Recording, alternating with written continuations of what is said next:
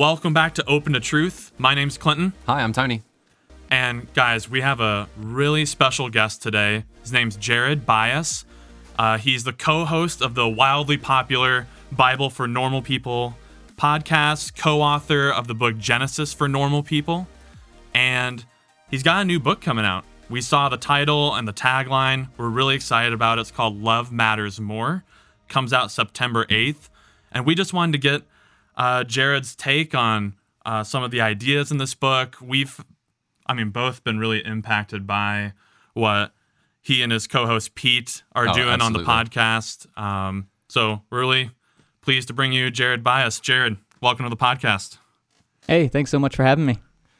Yeah, I got to say, the moment I saw the title of your book, it gripped me because our regular listeners will know that we've talked a fair bit about, we value free speech, especially in the sort of Christian and evangelical realm, like the ability to just discuss different ideas without getting fired up, bent out of shape, and really sacrificing love at the expense of being right in a given situation. So, really excited to dive in with you on sort of the content of your book. Yeah.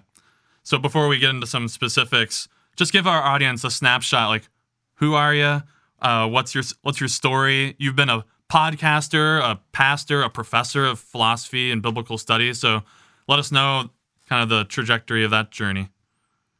Yeah, so I grew up in a small town in Texas, Amarillo, Texas, and grew up in a pretty religious family, primarily Southern Baptist and charismatic. So went back and forth. My dad would have been more Southern Baptist. My mom would have been charismatic. My grandmother is kind of a charismatic minister. She travels around and does ministry for women and other things. So that's kind of my upbringing and background. I started going to a Presbyterian church by myself when I was in high school because I just gravitated toward a more intellectual way of thinking about faith, and that seemed to be natural for me. So I started going there with the intention of eventually going to Westminster Seminary. It's what I had wanted to do since I was a kid. As you know, most young kids want to go and get PhDs in presuppositional apologetics, I assume. So I went there, but I stopped off at Liberty. So I went to Liberty University and got a degree in philosophy, and then went to Westminster, was a pastor for a while, and then went to be a professor for a while. And yeah, that's kind of been the journey. And now my official connection to the institution of Christianity, besides being a podcaster, is a Sunday school teacher. So. Right. Very cool. How long were you a pastor? What does that mean? Were you leading a church or on staff somewhere as one of the lower level peons, or how did that work? Yeah.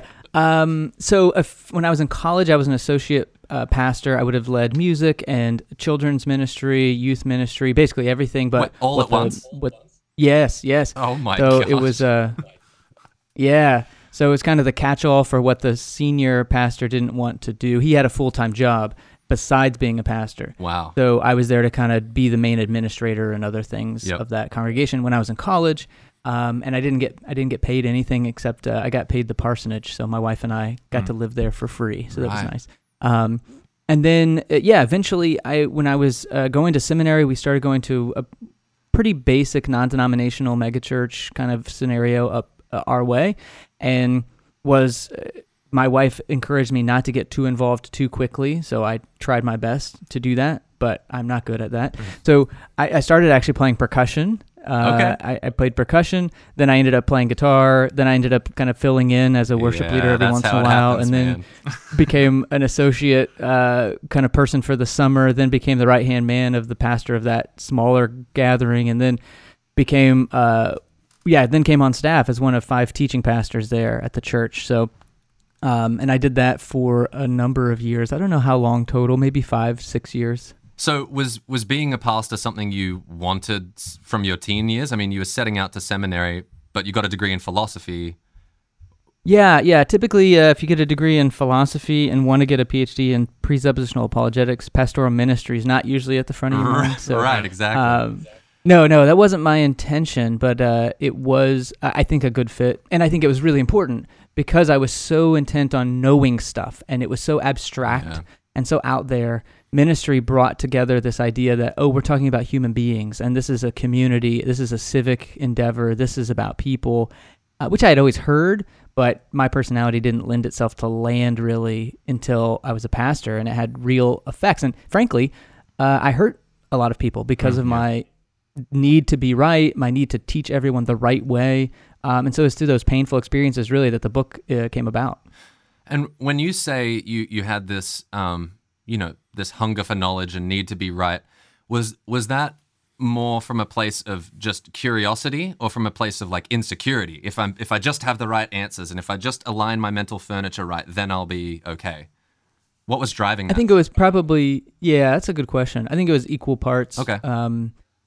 Not to psychologize my childhood, but I wonder if that curiosity came from that first need to feel in control and feel secure. But yeah, definitely my personality was one that needing to feel like I was in control, and that helped when you know things because you can kind of be above it and know the lay of the land. Especially if you know more than anyone else in the room, right? Right. That's helpful too. Yeah.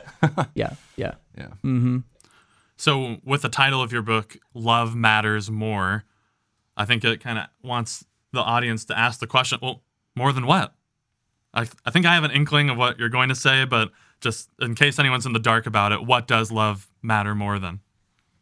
I think for me, the real answer is everything. Wow. Love matters more than everything. I think within the context of this book, it's more than the church, more than my need to belong, but ultimately it's really about, it matters more than getting things right. And that's, the subtitle, How Fighting to Be Right Keeps Us from Loving Like Jesus, kind of explores this need I feel like we have to stand up for truth, stand up for God, stand up for ourselves, and how those get really blurry. And how does that mix with this message of love that we find particularly in the New Testament and through the message of Jesus? Right. So I could hear someone asking, well, Jared, wait, can't we value both of them at the same time? I think of Richard Rohr and his material on non-dual thinking or both and thinking. Try to find, if things seem like they're in tension, try to find a way to bring them together when they don't like logically mutually exclude one another. So couldn't it be that love and truth matter equally? How would you respond to someone that's having that thought?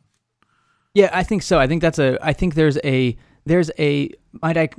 want to say it this way, but maybe there's a simplistic way of doing that, which I would say is the non-Richard Rohr way of doing this, which is we just hold these things together and we don't actually talk about how they relate to each other. They just, they are together. And that's how I would have grown up with this relationship between truth and love.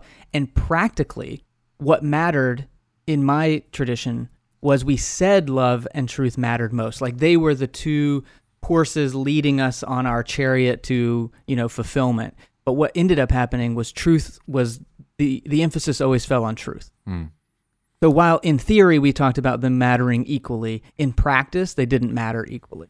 So first of all, I think that's important. Is if we're going to say let's make them equally matter, then let's in practice have them equally matter. And the other challenge is you run into really practical situations where, So let's stay on that first one, because I think there's a difference between truth mattering and me standing up for truth mattering. Totally. I think those are two different things. But secondly, if I can jump over and get a little more complicated, sure. I would say an integrative approach, kind of what you mean by Richard Rohr's non-dualistic thinking, is really what I'm trying to do in the book, which is to say, I think if we look at the biblical text in its context and we look at current culture, I would say that truth and love are in a lot of ways the same thing. That how most people use those words mean the same thing by them. And it's tricky because I think for a long time we've put them against each other in this uneasy relationship, but I think there's a way that we can actually integrate them more fully than just kind of saying, yeah, they're both equal matter, like they both are equally as important. We don't really know how to do that though. Yeah, and in terms of the truth sometimes being emphasized over the love and practice, there's that passage from Scripture in Ephesians that you mentioned all throughout the book, really, of speaking the truth in love. And boy, how that's been abused over Sure. time. Just, I don't know if I've shared this on the podcast, but just anecdotally, Yeah. there was a good, probably the first 25 years of life, but right in that college time, I lived out that speaking the truth in love, where truth came first.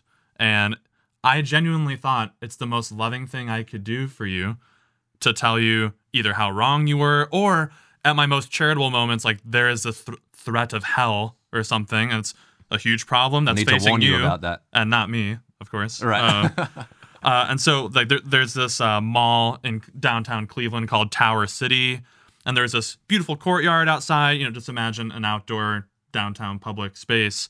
We would rent out get a permit to do the public open air preaching, and I'm out there with my little tracts. If you die tonight, where will you go, heaven or hell? And I'm sure that basically no one walked away from that feeling loved by me. They felt judged, that I was a know-it-all. Damned. Yeah. Yeah. Well, and I'm just a dumb 16-year-old kid at the time. I probably just almost pity on me. I'm Right. sure many of the adults. Right. Jared, have you had any experiences of that from your upbringing or even years of adulthood where you felt like you were doing that as well, like speaking the truth in love, where you emphasized the truth telling without loving? Yeah, that's my whole life. Yeah, for sure. That was absolutely. That was Yeah. how best I knew how to love people, was to teach them. Yeah. And I think and what I want to emphasize too is I don't think our motives are always in the wrong place for that. I think we have to recognize the difference between intention and impact. I think for me, I was truly trying to love people well. I was just misguided. And I didn't realize the impact of how I was going about it, and it wasn't producing the kind of thing that I thought it would, that I was frankly taught that it would.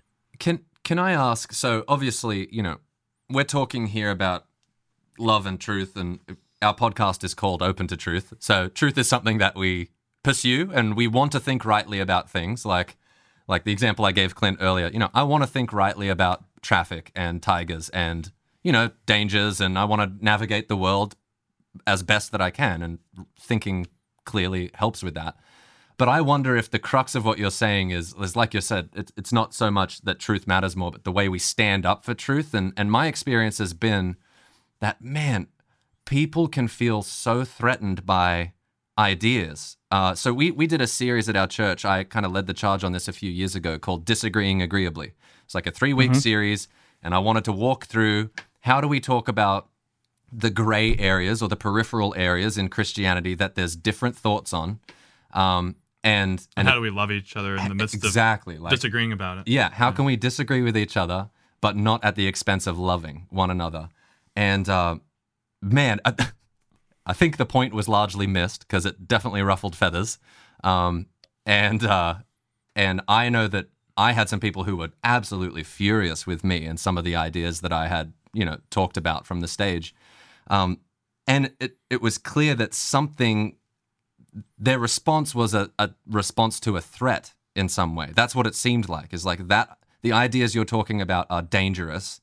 And that's why it causes this sort of reaction in them of their map of the world is being threatened, or the way they orient themselves is being threatened. I wonder, do you have any insight on why it's so difficult for people to have level-headed, loving conversations where we disagree with one another? Why do things escalate and get emotional the way that they do? Yeah, I'm no psychologist or expert, but I would have a few ideas.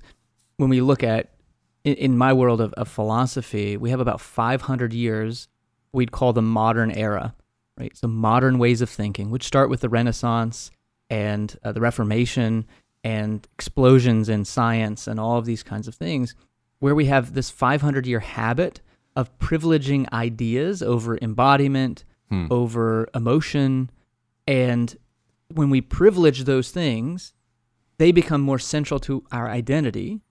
And when you start poking at people's identity, they inevitably will get upset and defensive, because you're not just talking about something that doesn't matter to them. You're talking about something that's central to who they are. Yeah. You're threatening the very idea of their perception of themselves. Yeah. And so when I talk about love matters more, I'm also talking about it in that meta sense, that I think the only way we can get at these relationships is when we start privileging things like our feelings, our connectedness,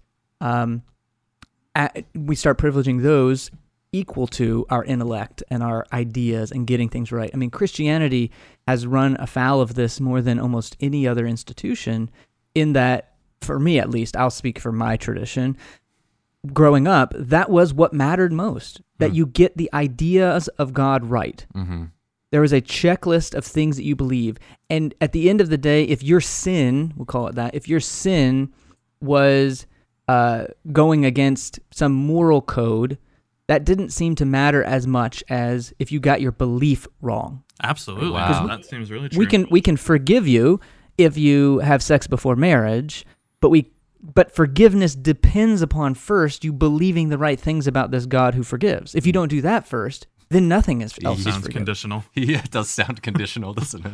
Well, even like I don't know, the heroes of the faith for like a more conservative or evangelical arena, it seemed like those were champions of theology. They had all they're degreed out to the nth degree from all the top seminaries. Those are the people that we look to, rather than it could just be someone at a local church who really is genuinely loving their neighbor and isn't the smartest person in the room, doesn't feel the need to be. Yeah. But we kind of propped up, I think, in modern Christianity, we privileged intellect over virtue. Which is fascinating, because you don't see Jesus doing that. Like, I read this quote recently that God is a mystery, but Jesus' priorities aren't. You know, it was very clear what Jesus' priorities were, and it was people. And how you interact with them and how you treat them. And even when he disagreed with people, it wasn't about, it was never about, oh, you've got your believies wrong. Your metaphysics are incorrect. It's like, no, you are privileging ideas at the expense of the way you treat people. That was his big criticism of the religious elite, you know? So, yeah. I think, this whole topic of trying to be more loving rather than just being right could span any topic imaginable. Politics, I don't know, science, or whether to homeschool your kids. Who knows what it is. But I'm pretty interested to how this comes back to issues about the Bible. Because someone might say, well, okay, yeah, I want to live a life of love, and I'm trying to model my life after Jesus, let's say. But I feel like most of what I know about Jesus comes from the Bible. So I want to be right about the Bible. That seems important, to have some truths lined up, that I'm at least getting something right about Jesus so that I can follow him and live well and that life of loving. How would you respond to someone that's really worried that these ideas could undermine something about like the absolute truth of the biblical word, or that could question its authoritativeness or something like that? How do we kind of navigate that worry? Well, I would never say this in that conversation, probably, but in the back of my mind, I would be thinking, even asking that question already assumes this privileging of the intellect. So, because I'm so anxious about that, I've already anchored my sense of confidence or security in getting it right. That's where the anxiety comes from. And so I would kind of want to go behind that and understand why you're even so worried about that. But secondly, I think it's important to realize there's a reason I didn't name the book Only Love Matters, because truth does matter. I think it's important that we have these things. It's whenever we get our priorities out of whack that the whole thing starts to fall apart. So I think when we put truth as the goal, that becomes an idol, and that becomes an excuse for not loving people. But if we have love as the goal, truth can be a really important step, right? So if I know what is healthy for my kids, that can be an important part of what it means to love them well. So I'm giving them healthy food. So I'm, monitoring their screen time. I'm following kind of the scientific consensus on a lot of these things. So knowledge can actually be an important tool toward love. But when we flip that around, I think is when things get out of whack. Yeah, you use the term idol there. Can you say more about what it means to make something an idol, and in particular, to make something as important as truth into an idol? How does that play itself out in our lives? And I share this in the book, and it's probably one of my greatest, for me, my own personal life kind of insights when reading the Bible was, I was reading a number of years ago, we were probably translating it into English from Hebrew or something like that, but I read this section of the Golden Calf episode in Exodus 32, which, by the way, has a corollary in Jeroboam's reign in Kings. Kings Jeroboam does the exact same thing. In fact, Jeroboam's wording is the exact same thing as Aaron's wording in Exodus 32, which makes scholars think there's actually a connection, so that the golden calf is kind of a jab at Jeroboam and the north. Anyway, that gets us getting nerdy. But no, that's great. So in Exodus 32, Aaron, right, so the setting is Moses goes up on the mountain to hear the words of God, and people, because of how God's been acting, I mean, God's pretty erratic, and it's just a pretty scary time in the life of Israel. So Moses goes up, and everyone just assumes Moses is done. Like the mountain's on fire, basically. Yeah, I mean, God's pretty much just taken Moses out. Who knows what he did, but he upset God somehow, and so we're done. Now who's going to lead us? We got to keep moving. We got to do something. Aaron's down there kind of freaking out. Okay, what do we do? I don't know. And so it ends up being that Aaron says, okay, give me all your jewelry, and melts it down and creates these golden calves. And interestingly enough, Aaron says, behold, these are the gods who brought you up out of Egypt. Now, first of all, it's interesting that he says these are the gods. There's only one, of course. In the Jeroboam, there's two, so that is another reason why we think they're connected. But, but interestingly enough, these are the gods who brought you up out of Egypt. So what I was thought, maybe just assumed, was that they set up a different god, and Aaron was trying to get them to worship a different god. Right, like Yahweh. But that's not actually what it says. He took out our leader. Let's worship something else. Let's worship the cow. Yeah, I guess I would have thought that too. Yeah, me too. But that's not actually what the text says. It says, these are the gods who brought you up out of Egypt. Aaron is trying to convince the people that this is Yahweh. Wow. This isn't a different God. Yeah. This is the God who brought you up out of Egypt. It's a tamed version. It's a contained version. It's something we can control. It's something we made out of our own hands. This is Yahweh. So for me, in a Christendom situation that we are in, where most people in America identify as a Christian in some form or fashion, the problem with idolatry is not idols that are not identified with Yahweh, but those that we syncretize with Yahweh, that we say, that we make synonymous, which I think truth and the Bible are two of those things that we have made synonymous with Yahweh, and there are two things that we can try to control and try to understand and tame. So in our attempts to tame Yahweh, I think is the more dangerous version of idolatry than, for me, the almost silly version of a metal thing that's supposed to be a god. Wow. Yeah, that's good. I mean, and I think in my naivete, there's a temptation to think, oh, those silly ancient people, they're like, how could you just worship some rock that you fashioned? But there's just more going on in that story. Well, one thing that we talk about a lot on this podcast are the intellectual virtues.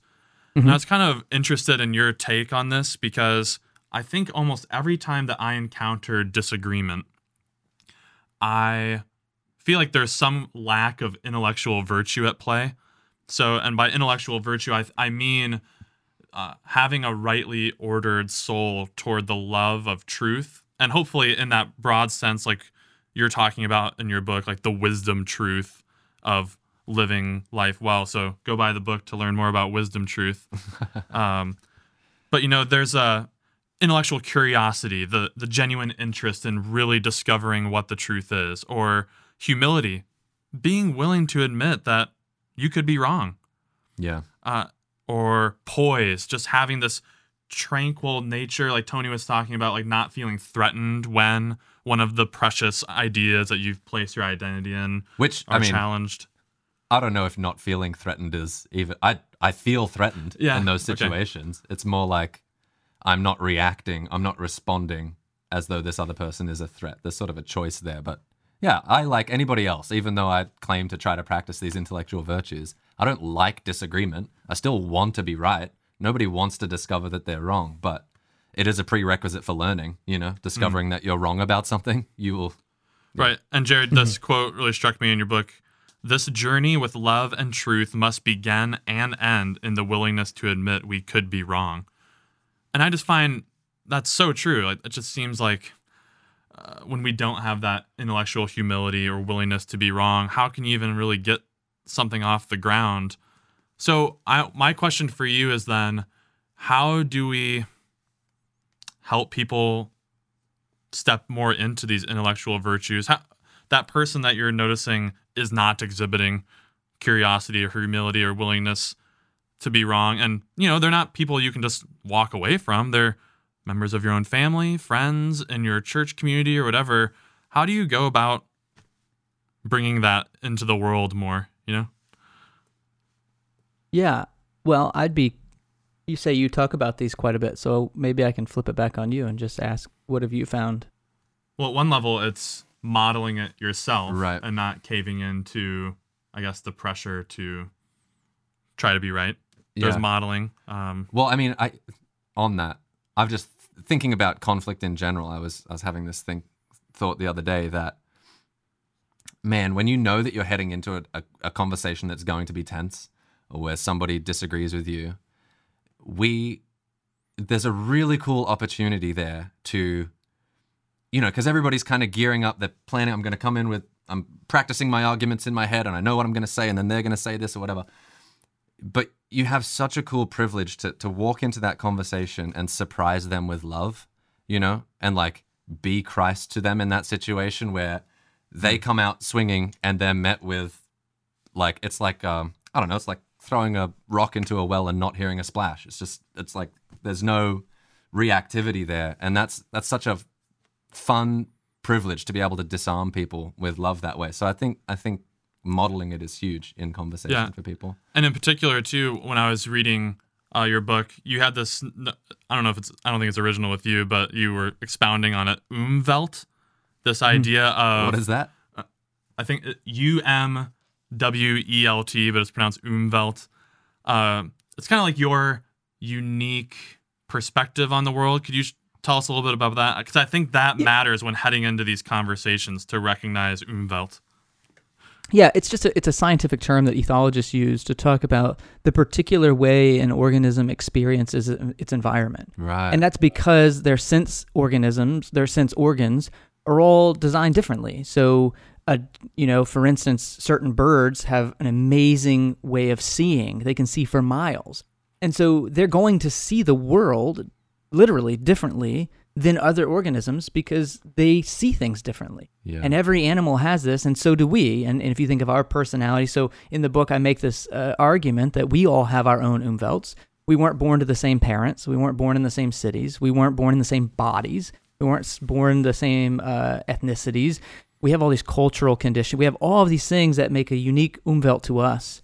And that's important to recognize when we're trying to pursue truth, is that we have a filter, what we might call our Umwelt, through which we're experiencing the world.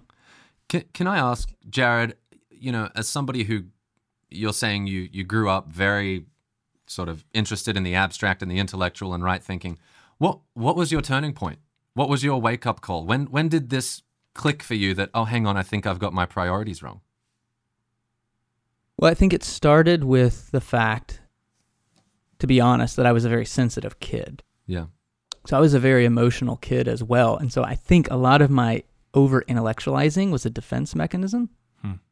So all that to say, I think the seed was always there, to be honest. And then it's my disposition. So in some ways, I think I can't take credit for any of it. I had a really hard time when I hurt people. I never wanted to hurt people. Yeah. And so to see visibly my posture toward these topics hurt people who didn't need to be hurt. And you mentioned earlier, my heroes, I eventually swapped my heroes. My heroes of the faith are the no name, no recognition, no platform, 80-year-old women who serve on every committee, show up for everything, serve everyone. And when I tried to talk to them about theology, they would just wave their hand dismissively and say, I don't understand all that. That's over my head. Like, those became my heroes. Yeah. And so keeping my kind of eyes on that cloud of witnesses helped me model something that I didn't grow up learning about. Oh, so good. I mean, I had a similar experience coming into, I came from a philosophy background as well and taught for a couple years. I just have been in ministry 2 years now. And not that the stuff I learned in seminary and the philosophy classroom isn't important. It's been valuable to me in thinking clearly, but it just didn't seem to have the impact that I imagined it would all those hours in the classroom. What people really want is for you to be present with them, to hear their story, to cry with them, to laugh with them. And they don't care about the Cartesian project in epistemology that we danced around earlier. They really don't care. They'll do exactly what you said. They'll hand wave like, that's too confusing. We don't need to talk about that. And they're kind of right. Sometimes. You really don't often need to dive into all those to achieve the good in the community that you want to. Yeah. That's crazy. So kind of as we wrap up here, you, of course, you're co-host of the podcast Bible for Normal People. A huge question for that show is, what is the Bible and what do we do with it? And I'm wondering if you could just, from your perspective, this snapshot in time right now, I know that's kind of like a ever-evolving question for you guys, but just to give our audience an idea, what does all this mean for how I treat this venerated text? You know, I've put on this pedestal for so long, and it's the container of absolute truths. Like what? Or like you said, Jared, it's become synonymous with Yahweh. You know, how should we approach it? This is my golden calf in a way. Yeah. You know, what is it? What is another perspective to take? Yeah, I think there's a lot. I think there's a lot of generative ways of thinking about the Bible. Most of them are metaphors. I think it's important to recognize that. We use a lot of metaphors when we talk about God and the Bible, and as we ought, because they are, as you said, the mystery of God. Mm-hmm. But, you know, one metaphor that's been particularly generative that I've been very pleased with, has been very helpful, is thinking of the Bible as a compost pile. And I take this from... It's not the most flattering. Well, yeah, exactly. Yeah, I know some people get offended by that. But I take this from Walter Brueggemann, who's an amazing Old Testament scholar. And he wrote this really boring book called Texts Under Negotiation. Okay. I wouldn't recommend anyone getting it. But in it, there's plenty of other, sorry, Brueggemann. A lot of your stuff is amazing, great. This one's kind of boring.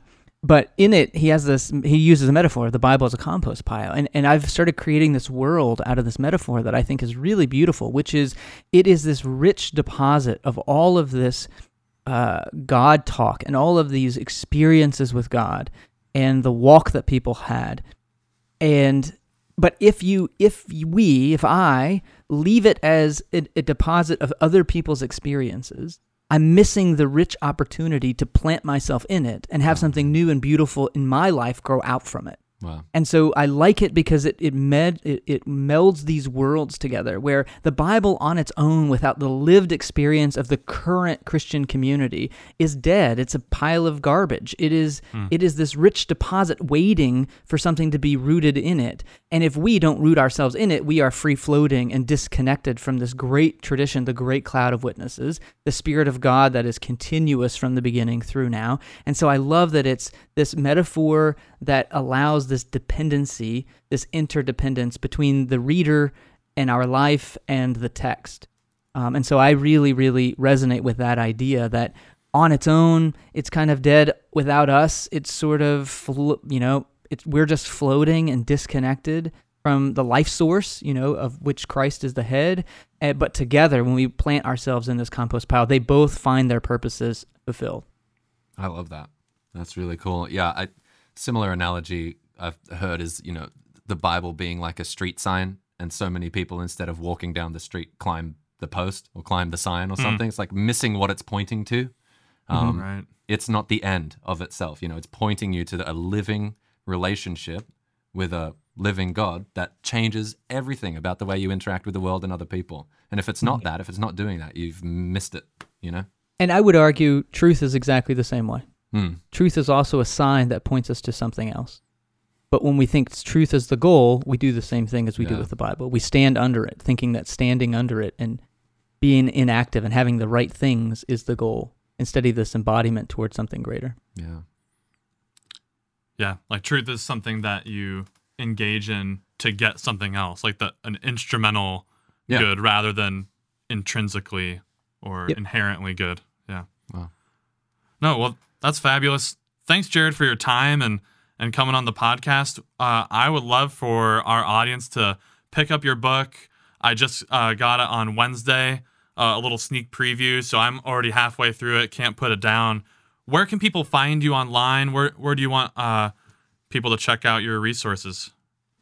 Yeah, for the book, I would definitely say go to lovemattersmorebook.com. And if you do that, I don't know when this is coming out, but if you did that before September 8th, when it comes out, we have a special 3-part video series on how to disagree with people that you love. Oh, really? And it's just walking through like tips and tricks that I've learned over the years, like very practical practices for how to engage those conversations over Thanksgiving dinner or when we go back to visit family. And so you can get that for free if you pre-order the book.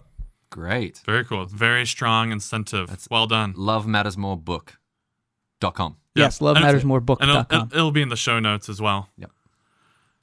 Well, thanks, Jared. We love your work, and thanks for your time and your wisdom. Thank you guys so much. Appreciate it. All right, guys. We'll see you next time. See you later.